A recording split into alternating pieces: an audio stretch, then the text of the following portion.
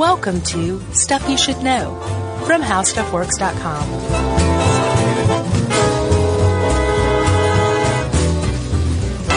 Hey, and welcome to the podcast. I'm Josh Clark. There's Charles W. Chuck Bryant. Jerry's there. She just yawned. Yeah. This is Stuff You Should Know. Yeah. And if you like this, you can hang out with us on social media too, Chuck. They can.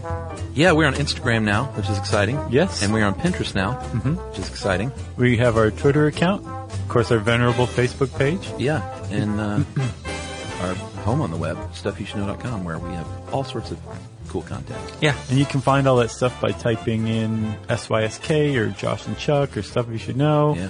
And it'll bring up all that stuff. Fun stuff. It is fun. You know what else is fun? What? Freedom of expression.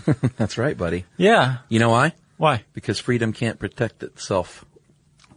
Is that right? I think that was the slogan at one point. It may still be. Oh, yeah. American Civil Liberties Union. I thought it was Get Bent.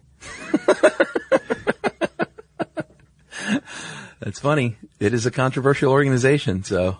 Yeah, my heart goes out to them. Like, I love them in the same way that I love the inflammation from a laceration. Like, I'm healing. I know it's good for me, but it burns and hurts. Yeah. And it's bright red and raised. Right, I know what you mean. Like, sure, defend the Ku Klux Klan, because they're Americans too. Yeah. Yeah. What age did you realize it wasn't Ku Klux Klan?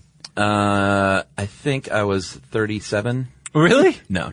Oh. But I did used to think it was Ku Klux Klan. Everybody did. It just rolls off the tongue more. Yeah. But then you turn like 10 or 11 or whatever, and finally your dad is like, it's Ku Klux Klan. And then shortly after that, you realize they're just a bunch of rednecks with too much time on their hands. Oh, yeah. Yeah. Yeah. I can't remember what episode we talked about, but we're like, everybody hates the Klan here in America, just to let you guys who are listening internationally know. You remember that? Yeah. That's one of the ones I feel safe about. Like, no one's going to write in and say, well, I don't want to hear your opinions about the Klan. You know who may? Who? The ACLU. That's a good point. Yeah. No, they will defend my right to say that, actually. Right, but they'll also defend the Klan's right to rally against you saying that. They've actually done it before. What's the famous Onion headline? ACLU defends the Klan's right to burn down ACLU building. Yeah. Yeah. Yeah. It's pretty funny. That's great stuff. All right. The Onion. I looked to see if that was a Joe Randazzo joint, and unfortunately it came about 3 years before Joe got there. Oh, well. Still good. Yeah. So, Chuck, you sent me a pretty interesting little article that I think kind of illustrates the bipolarity, maybe, of the ACLU. But as we'll find, they're really unipolar, although they seem two-faced. Yes. We're going to get to the bottom of all this. Yes. And again, like, I like the ACLU. All right. I don't care what anybody says. All right. So there's a little boy in Cannon County, Tennessee, and he was part of the Reach After School program, REACH. It's an acronym that I didn't bother to look up. Yeah. So I'm kind of slack. It starts with reading, I bet. I'll bet it does too. Yeah. And it's an after-school program. Yeah. And this little boy was reading at this probably reading-based after-school program, and he was reading his Bible. And one of the staff workers said, you can't read that here. You can read anything else in the world that you want. You can't read your Bible. Right. She said, or I was assuming it's she, but he maybe said, our program can be shut down because this is a state-run program, right? State-funded, and like we can't have this intermingling between church and state. First of all, this is Tennessee that somebody's saying that. Yeah. Secondly, they tried to take the boy's Bible away because he refused to put it up. He said, "No, I'm reading this. This is what I want to read." And there was a big kerfuffle, and the ACLU stepped in and is defending this boy's right to read his Bible in church because it's in school. Because it's freedom of expression. Yeah, the same ACLU who has long fought to not have state and school sponsored religious readings. Even saying like, God bless this this class of 2014. Yeah. The ACLU would stand and be like, yeah, give us some money. So like you said, what seems like a contradiction is actually not a contradiction because they were doing the same thing. They were fighting for someone's right to express something or read something on their own, you know? Right. Because because it's guaranteed by the Constitution. Yeah, it doesn't matter if it's unpopular. No. They're going to defend you. Right. As a minority of sorts. or in a single individual or a large group, it doesn't matter. As long as somebody's saying, like, no, you're not allowed to assemble, you're not allowed to say that, you're not allowed to think that, you're not allowed to do anything guaranteed by the Constitution or the Bill of Rights, the ACLU, by their charter, will step in and defend you and your rights, whether they think you're the vilest person on the planet or not. Yeah, and hold on. I want to defend myself. I wasn't saying bipolar in the sense of the mental disorder. Right. Bipolarity can refer to all sorts of stuff. Sure. I didn't mean it in that sense at all. Okay. That's good to point out. They're all over the map, but generally they handle cases of freedom of speech, freedom of religion, privacy rights. But again, they will take up, and we'll see what kind of cases, like how you can get your case taken up by the ACLU later on. Right. But they handle about 6,000 court cases a year. They are a non-profit. They provide legal aid, and there are about 500,000 members, card-carrying members, and about 200 full-time staff attorneys. Not bad. At this point. And there's a national chapter, and then there's state chapters. It's not state and local, it's just state, right? Yeah, each state has its own organization, and they don't often always agree with the national chapters, and they have to work it out, and the states are given the rights to work it out. Yeah. So, Chuck, let's talk about this. Why, if the ACLU is defending people's rights that are guaranteed by the Constitution, everybody loves the Founding Fathers. Democrats, Republicans, commies. Everybody loves the Founding Fathers, right? Yeah. And the Founding Fathers created this great Constitution and then further created this wonderful Bill of Rights, and everybody's happy about it. Yeah. Why would everybody hate the ACLU if they're just defending people's rights as guaranteed by the Constitution? Well, because their view is we have to defend everyone, not just pick and choose. So they end up having to defend neo-Nazis and Klansmen and religious zealots and pornographers. And child molesters? Yeah, like people on the extreme fringes, they still have rights in this country. Yeah. As unpopular as it may be, and the ACLU fights for those rights, and a lot of people hate them because of it. Yeah, it's true. Yeah. But as we'll see, some people who hate them also love them when the ACLU comes around to their side to defend them. Yeah. When they get screwed over. Yeah, they're very polarizing. Yeah. It's pretty, my hat is off to this organization. It's hard to do something unpopular. And to that see, you feel like is right. To walk a line too, which it's walk this line, and it's this line that it adheres. It's like, oh man, what is the guy, the safety crusader? Ralph Nader? Yeah, Nader. Yeah. He's like the ACLU. He was like, this is right.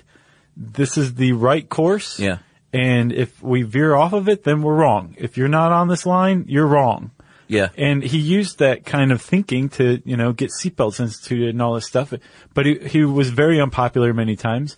People who used to be colleagues and cohorts with him, like when they stopped seeing eye to eye with him, he would speak out publicly against them. Yeah. And the ACLU is very much like that. It's like, this is right. It's black and white. You are allowed to say this.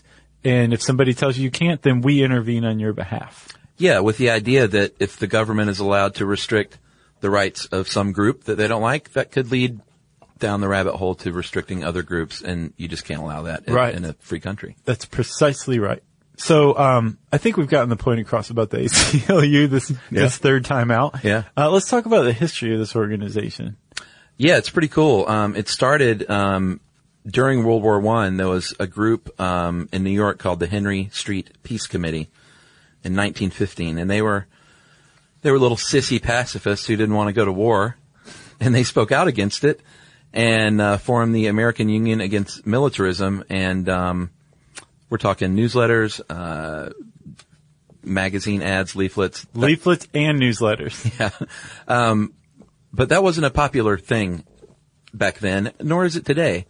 If you don't support wars, generally, in certain circles, you are thought of to be unpatriotic. Yeah, it's a lot different today, though, than it was before. Like, those people that protest at Peachtree and 14th outside Colony Square every Friday? Yeah. Like that one of the Indigo girls shows up once in a while.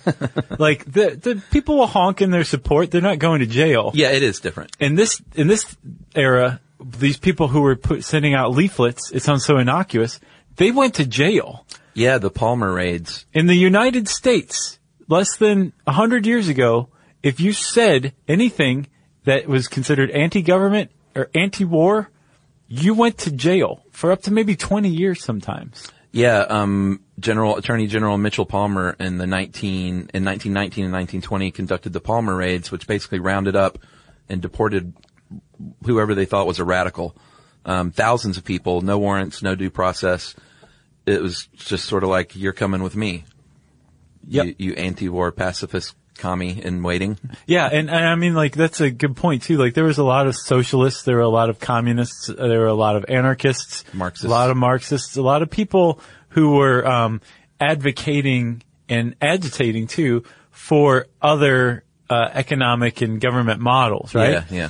The pacifists weren't necessarily, I mean, they may have had something in common with those people, and some of the pacifists might have been Marxists and vice versa.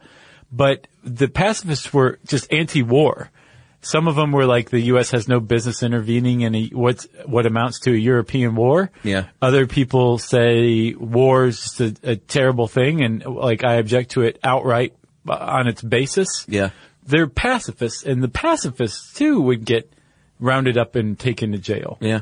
And like you said, without due process, without any kind of, well, their rights were taken away. Yeah. In 1917 and then 1918 with the Espionage Act first. Yeah. And then the Sedition Act in 1918, where the U.S. passed a law that said if you speak out against the government, against the war effort, if you say, we shouldn't be producing this much rubber, well, we need rubber for the war effort, so we can throw you in jail for up to 20 years, man. Yeah. And in 20 years, that's 20 years is different back then than 20 years in 2012 years.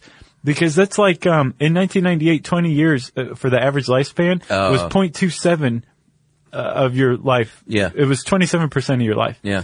In 1918, that was 55% of your life thanks to the flu epidemic. Right. So that was a lot of years to like go to prison. Yeah. You know? Sure. I mean, that's still a lot of years to go to prison, but I see what you mean. But it's in the context of this that these people were organizing and saying, no, we're not just going to shut up. We're going to keep doing what we're doing, and we're going to come after you, government that's using repression. Yeah. So if like you admire the ACLU today for any sort of bravery, like if you take it back to the original organization of it, these were genuinely brave people who were willing to face not just being unpopular, but going to prison for 20 years. Yeah. For fighting for what freedoms that are guaranteed in the Constitution. Yeah, and fighting against war in general. Yeah. A couple of those people are the founders, Crystal Eastman and Roger Baldwin. They were social workers and big supporters of the labor movement. And they founded the AUAM, like I said, the American Union Against Militarism. And they started assisting legally with some of these cases, which was kind of the first steps of what would later become the ACLU, was legal support. Right, which is the key. The Civil Liberties Bureau. Yes. Which is like a subset of the AUAM, where basically it was like, if you got sent to jail for handing out leaflets or something, they would come and assist you with your court case. Yeah, and that wasn't alongside. That followed the AUAM split, and then the NCLB rose in its place. I gotcha. Which was good. Baldwin went to jail for a year for not complying with his draft notice, got released, set up a different NCLB, now called the American Civil Liberties Union. So in earnest, it was born on January 19th, 1920. Was it like the day he got out or something? I don't know if it's the day he got out, but it was basically just the restructured version of the National Civil Liberties Bureau. Yeah. So, and initially, like, they were thinking, well, we'll just keep up with the leaflets. They seem to be working. Right. How about a newsletter too? Leaflets never work, by the way. Right. But also like staging protest strikes, just getting publicity. Yeah. To try to, have an impact on the, prevailing American sympathies towards the idea of pacifism or whatever. Yeah, they weren't just suing people out of the gate. No, and the reason why they stayed out of the courts in general was because at the time the courts were overtly hostile to the idea of freedom of speech, especially, but other constitutionally guaranteed protections. The Supreme Court would just say, no, we don't like what you have to say, and the rest of America doesn't, so no. We're upholding your conviction for saying that the war is bad. Yeah, it was weird. Like literally up until the 1920s, most of the civil liberties granted to us were not tested even, because the Supreme Court would shoot it down. Right. Like whenever they tried, they would just say, no, you don't have those rights after all. You know something that I'm curious about? I wonder if there's a correlation, because this is also like the end of the Gilded Age, but there was also, there were a lot of very like wealthy, powerful interests, and the income gap was pretty substantial back then. Yeah. And I wonder if, like it is now, with the income gap growing, if there's a correlation between income inequality and a repression of freedom of speech and privacy and things like that. I wonder if like the two are related. Sounds like a book in the making, my friend. No, it's just a question. Like, too much work. All right. Well, I guess we should talk about some of their most famous early cases. Let's do that. But let's take a little break first. Okay. All right. So early on, like we said, the Supreme Court hadn't been challenged that much in cases like these, and when they did, they weren't too kind to free speech. That is so crazy. It is weird to think of now, for sure. But in the 1930s is when the ACLU began to kind of make a little headway, against the Supreme Court.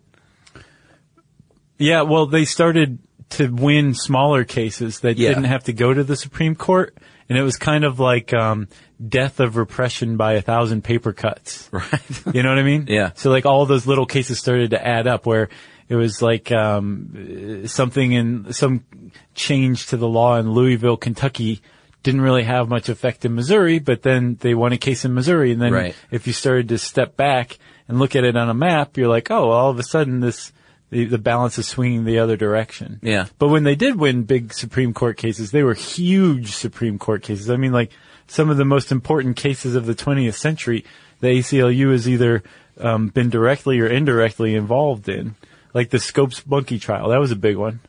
Yeah, they and we've talked a lot about evolution lately, and we didn't cover Scopes at all. But in Tennessee, there was a law banning teaching evolution in 1925, and so the ACLU went out and found a biology teacher named John Scopes, said, "Hey, we would like you to teach evolution, and let's see what happens." And he was prosecuted. And the ACLU got together with the famous attorney Clarence Darrow to defend him, and he was still found guilty, even though that verdict was overturned later because of a sentencing error. Yeah, so the ACLU lost. They lost, but it made big headlines and was really sort of one of the turning points in establishing like freedom, academic freedom in this country. Yeah, and I think not just as far as the ACLU goes, but anyone who's kind of trying to make a change in the nation.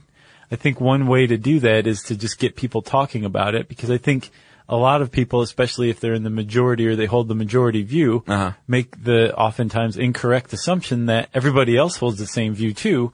And I think just if you're just confronted by an opposing point of view, just knowing that it's out there, whether you agree with it or not, can kind of make you reflect and think about the views you hold too, and why you hold them, and whether they're good views or not. Right. So I think that's the impression I have of the case is that it got people talking. Right. And it made people who agreed with not teaching evolution realize, like, whoa, not everybody thinks the same way I do. Yeah, ideally. So, your proponents are going to say that the ACLU is defending their watchdog, protecting everyone's civil liberties, whereas people who poo-poo it say, no, they're really a left-wing organization, and they subvert the Constitution, and they protect criminals, and they attack religion, and they have an extremist agenda. So those are sort of the two sides of the argument. The thing is, though, is like if you go back over their history, okay, this article points out the perfect example. Which one? The one where in the 30s and the 1940s, the ACLU defended both the NAACP and blacks' rights to enfranchisement and just equal treatment. Yeah. And basically civil rights. And while at the same time, during these same years, the ACLU is also defending the Ku Klux Klan and its right to assemble and speak out against black rights. Yeah, that was the Skokie No, this is long before Skokie. This is like the 30s and 40s. Oh, okay. The Skokie was the Nazis. That was another big one. Yeah, well, I guess we can go ahead and talk about that. The Skokie free speech controversy in the late 70s. A group of neo-Nazis in Chicago wanted to have permission to go to Skokie, Illinois, and not form a barbershop quartet, but hold a demonstration. And that was Skokie was famous for being the center of Chicago's Jewish community. Post-Holocaust, a bunch of Jewish people settled there. Mm-hmm. And so, of course, the neo-Nazis wanted to go to the heart of it all and protest. They asked the ACLU for help, and they got it and were granted permission, even though they didn't use it. Yeah, because when the neo-Nazis applied for a permit to assemble or have a parade, a Nazi parade, basically, Skokie City Council said, well, you have to post a $350,000 bond, which is going to cost you about $1,000. Just want to let you know about that first. And the neo-Nazis said, you are trampling our rights. And that's when they got in touch with the ACLU, and the ACLU said, yeah, they're trampling your rights, it sounds like. And they fought for the Nazis' right to assemble based on the idea that $1,000 basically fee to assemble was prohibitive, and that, anybody who wanted to hold a parade or a protest or anything like that in Skokie wouldn't necessarily be able to afford that. So protests shouldn't just be open to the people who can afford that $1,000 bond. And therefore, Skokie, I guess, relented. But the Nazis never even came. No. They never even held their protest. Yeah, and that's going to make you unpopular as an organization if you are campaigning for the rights of neo-Nazis. Yeah. But the ACLU bites their tongue and say, no, we have to. Well, you remember the part in the Blues Brothers. This was all very famously dramatized. Remember the Illinois Nazis? Oh, yeah. I hate Illinois Nazis. And they drive past them and make them jump into the river. Yeah. I guarantee that was because of the Skokie Nazi thing. Oh, yeah. It was all around the same time. Yeah, and they were Chicago as well. Yeah. And Chuck, have you ever seen, the mall part where they drive through the mall? Mm-hmm. I made this slideshow, 9 abandoned malls around America. Yeah. And that mall's in there. It's like abandoned and in this total state of decay. Yeah. The Dixie Mall, I believe is what it's called, Dixie Square. It's pretty cool. Well, the other one you have in there was Avondale Mall, close to where I grew up. Yeah. And that famously had the chase scene from Invasion USA. Oh, yeah? Chuck Norris drove a truck through that mall. I did not know that. And the mall, it was kind of crappy. And I was a kid. I remember when it shot there. And then they got a full makeover because of the movie. Yeah. And now it's a Walmart. They tore it down. Sad. Yeah, it was kind of a crappy mall. Well, it looked pretty cool abandoned. Yeah, it looked very cool. Another case. Back to the ACLU. West Virginia State Board of Education v. Barnett in 1943. A school board expelled 2,000 students, Jehovah's Witness students, because they refused to recite the Pledge of Allegiance because their religion forbade worshiping images, including the U.S. flag. And they won the case. The Supreme Court said that you can't force someone to declare your belief in any religion or nation, which goes back to, it may be unpopular in certain circles, but you can't say you're a free country and then you can practice any religion you want, but then force people to contradict that religion. Right. If this is the land of the free, you have to allow it. You may not like it. I'm not saying everyone has to like this stuff, but it's a slippery slope if you start restricting these freedoms. Yeah. Can you imagine telling some little Jehovah's Witness kid, well, then you can't go to school here if you're not going to say the Pledge of Allegiance. Yeah, you have no right to education. Man, this country's got a nutso history. What else? Joseph Burston, Inc. versus Wilson's one of my favorites. All right, let's hear it. Well, basically there's this movie, released here in the U.S. as The Miracle, but it was, titled in Europe, Amore, with an E on the end, so maybe Amore. Yeah, you know what the deal with the movie was? Yeah. It was a lady who, she had a mental illness and thought she was the Virgin Mary. Well, she had too much to drink. And, I read mental illness. Well, she was plied with drink and then had sex with a vagabond she thought was St. Joseph. Right. Who was played by Federico Fellini. Who co-wrote it, I believe. Yeah, but did not direct it. and got pregnant and believed it was an immaculate conception. Right. So the Catholics in the 50s. So I don't like this movie. They did not like the movie, and they had a lot of clout in New York at the time. And in New York, if you were a movie theater and you were planning on showing the miracle, the city said, well, we're just going to take your license to show movies in general if you do that. Yeah. Do not show this movie. Some places in New York were like, this movie's banned. You can't even carry it into our city borders if you want to. And they took it, the ACLU stepped in, and they took it to the Supreme Court, and the Supreme Court said the state has, this is a quote, the state has no legitimate interest in protecting any or all religions from views distasteful to them. So they said, you're right, ACLU. That was a big deal. Yeah. Because at the time, religion was basically this kind of infallible institution that took precedent over everything else. It was the moral attitude of the country, where it was like, no, religion's offended by it, it's bad. Sorry. Whatever laws you've got that like protect this stupid little movie, who cares? Yeah. We're banning it because it offends a religion. And because of that and many other things, the Catholic League and its leader Bill Donahoe are huge critics of the ACLU. Although he's also praised the ACLU when they've defended Catholic rights too. Yeah. Well, Larry Flint, remember, he fought some of these same battles, and his attorney famously was like, I think he's kind of a scumbag too. And I think he's a smut peddler and this stuff is disgusting. Edward Norton? Yeah. Yeah. He's like, but you can't, you can't say he can't do it. Yeah. That was a great movie. Except for Courtney Love. Everything but Courtney Love was great in that movie. Yeah. Although I did like her in Man on the Moon for some reason. I don't like her much, period. Not a fan. Really? No. You like Courtney Love? No. Oh, okay. No, but if I did, the ACLU would defend my right to like Courtney Love, despite it being really unpopular. That is true. 1944, Josh. Smith v. Allwright. The ACLU, basically what was going on there was they had what were called white primaries, the Democratic Party, for their elections. And it was illegal because it denied blacks a chance to vote and to participate. That's exactly what it sounded like. And previous to this, courts had long said political parties are private organizations. They're not subject to these anti-discrimination laws. But the Supreme Court did the right thing and said, you know what? Being able to participate in the voting primary is important in this country. And if we want to remain a democracy, we need to not have things like white primaries. So we're going to reach into your protected enclave and say, you can't do that anymore. Yeah. Because voting's that important. Yeah. Which is kind of a radical view in and of itself. Because it overturned a precedent and custom. Yeah. I think we should do some more, when I was in New York, I saw that play, Cranston plays LBJ in All the Way.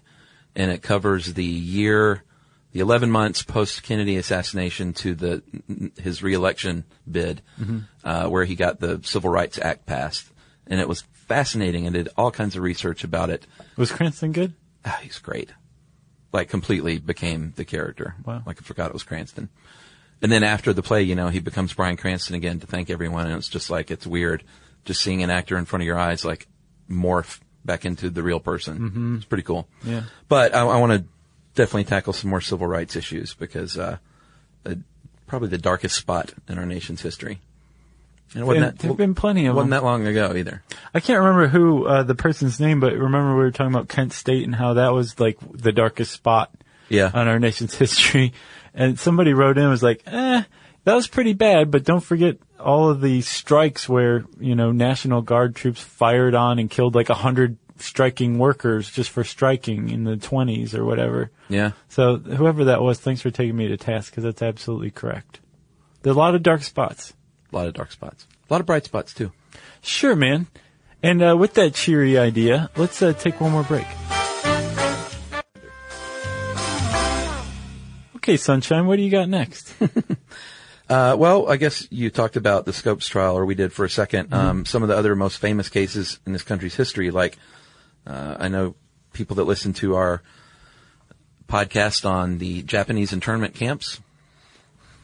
Yeah. Oh, and if you can't find it, just go to our archive page. We have an archive page now that has every single one of the 600 plus Stuff You Should Know episodes ever made, all in one place. Yeah. It took, 6 years to make that happen. Yeah. But we're very proud of that page. It's stuffyoushouldknow.com/podcast/archive.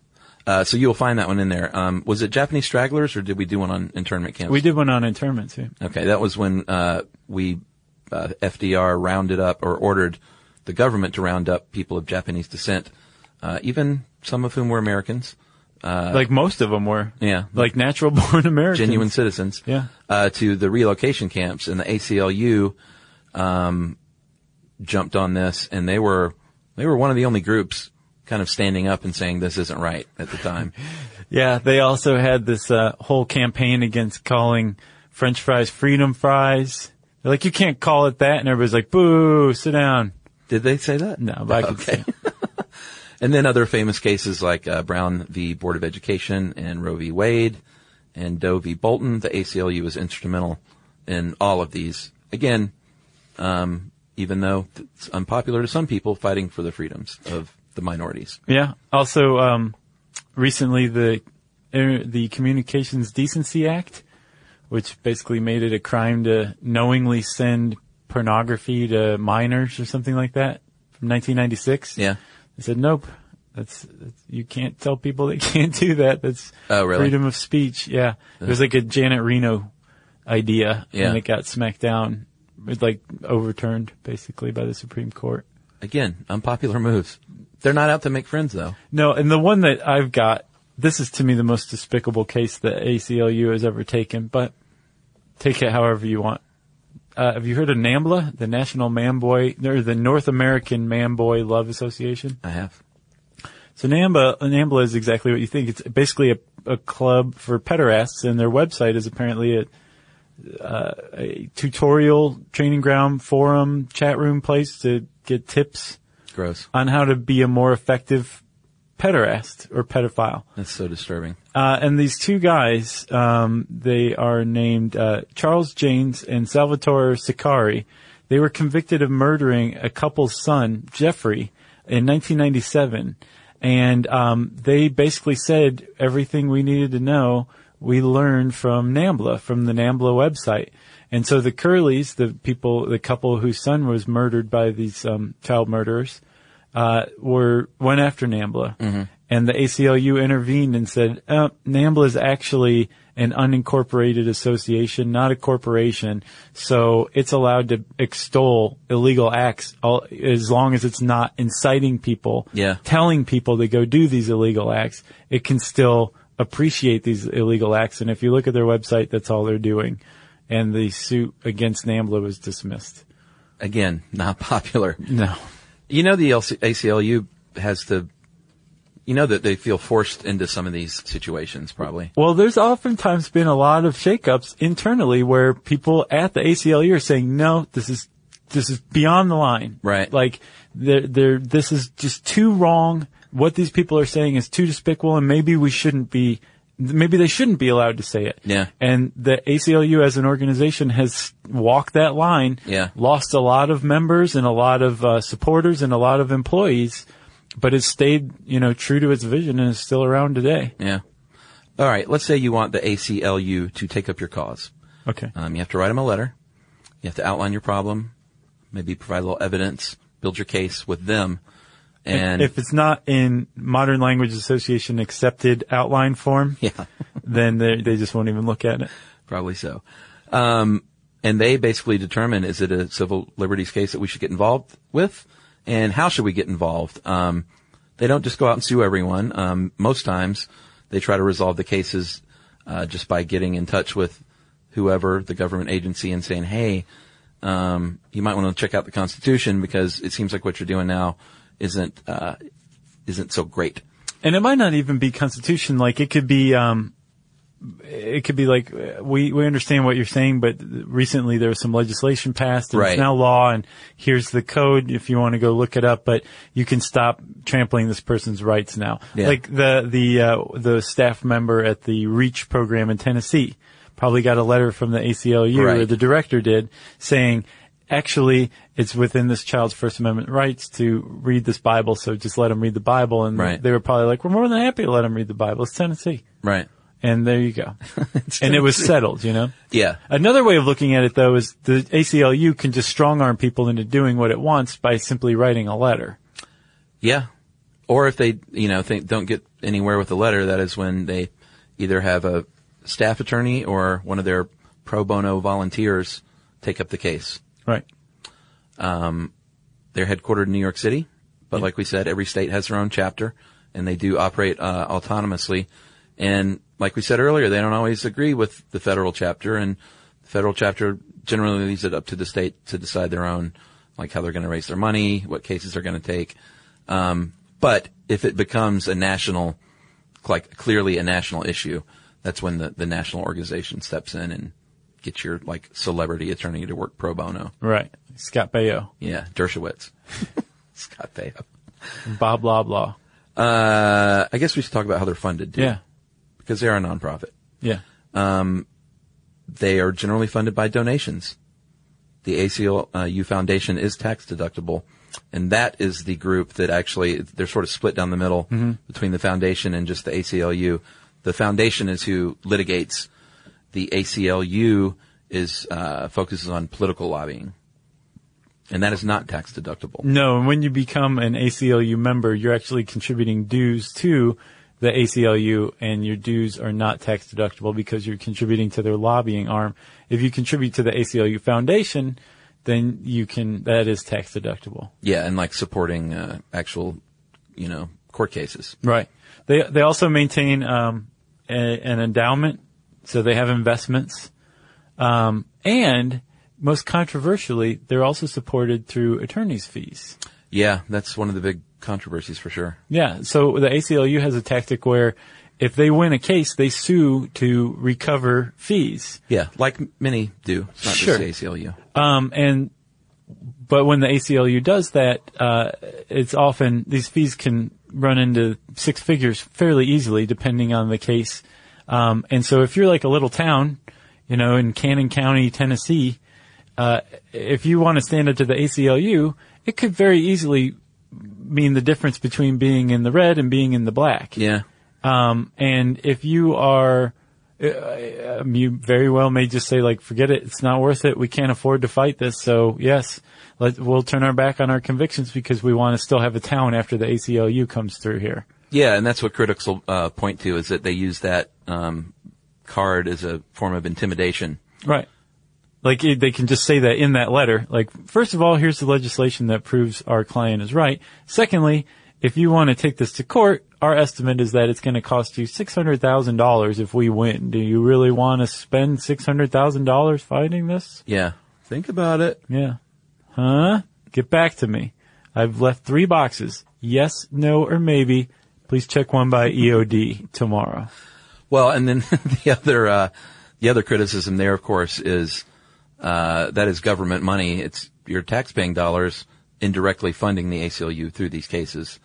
So, if you hate the ACLU, you're going to probably bang that drum. I mean, imagine if your town says, yeah, we're going to fight you, and then they lose, and they have to pay the ACLU's fees. Yeah. That's not coming out of the mayor's like savings. That's like your tax money. So you just paid this organization that you now probably despise. Yeah. Yeah, that's the ACLU. Man, that's classic ACLU right there. So where did this whole card-carrying member insult come from? Michael Dukakis, of course. Yeah. From that's what the article says. That he was the first person to proudly proclaim to be a card-carrying member? Yeah, and it happened like just perfectly. It was Dukakis in an interview in The New Yorker talking about the ACLU. Yeah. Oh, come on. Yeah. So he says he's a card-carrying member. He said proudly that he was a card-carrying member of the ACLU to just basically to get across his liberal bona fides. Yeah, and conservatives said, hey, that's a great insult that we can use in the future. Yeah, George H.W. Bush in particular. Yeah. He basically said he's a card-carrying member of the ACLU. Everybody hates the ACLU. They defend Nazis. And that was that. He's right. Yeah. They do defend Nazis. Yeah. Or they have. And they will in the future if some Nazis need help. Yeah. To the rescue. But they're also defending the little boy in Tennessee who wants to read his Bible. That's right. It's all over the map. Yep. And that is called divisive. Yeah. If you got anything else? I got nothing else. If you want to, I love this one. If you want to learn more about the ACLU, you can type that word in the search bar at howstuffworks.com.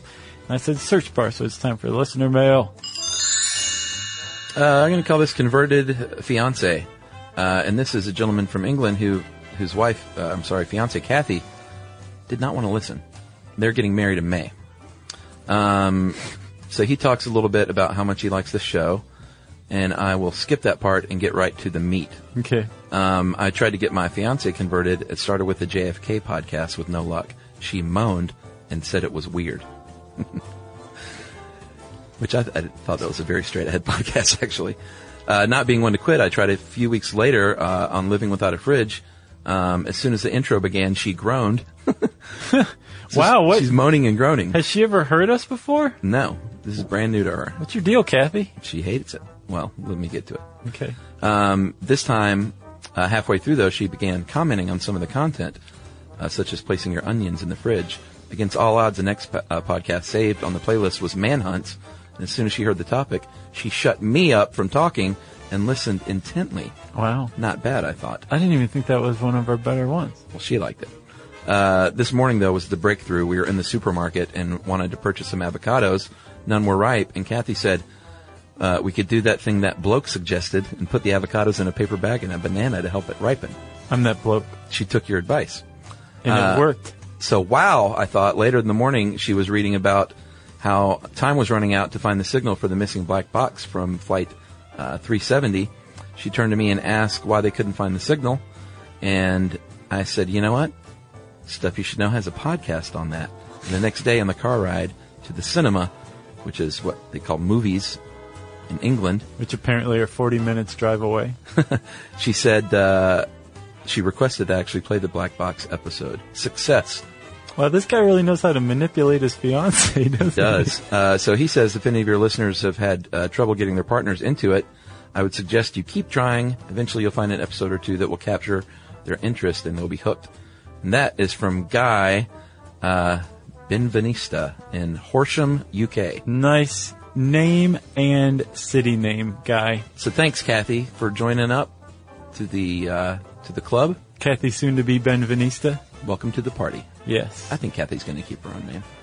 Well, okay, Kathy. Either way, as long as you're listening to Stuff You Should Know, we don't care. If you want to let us know how you turned somebody, converted them, or if you just can't convert them, we'd be very interested to find out why. Agreed. Why don't they like us? It's not like we care or anything, but, we just want to know. You, again, as I said, you can hang out with us on social media, Pinterest, Instagram, Twitter, Facebook. Just search your favorite web browser for Stuff You Should Know, SYSK, Josh and Chuck, something like that, and it should all come up. You can send us an email to stuffpodcast@discovery.com.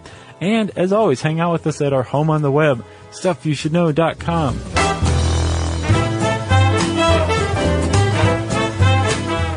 For more on this and thousands of other topics, visit howstuffworks.com.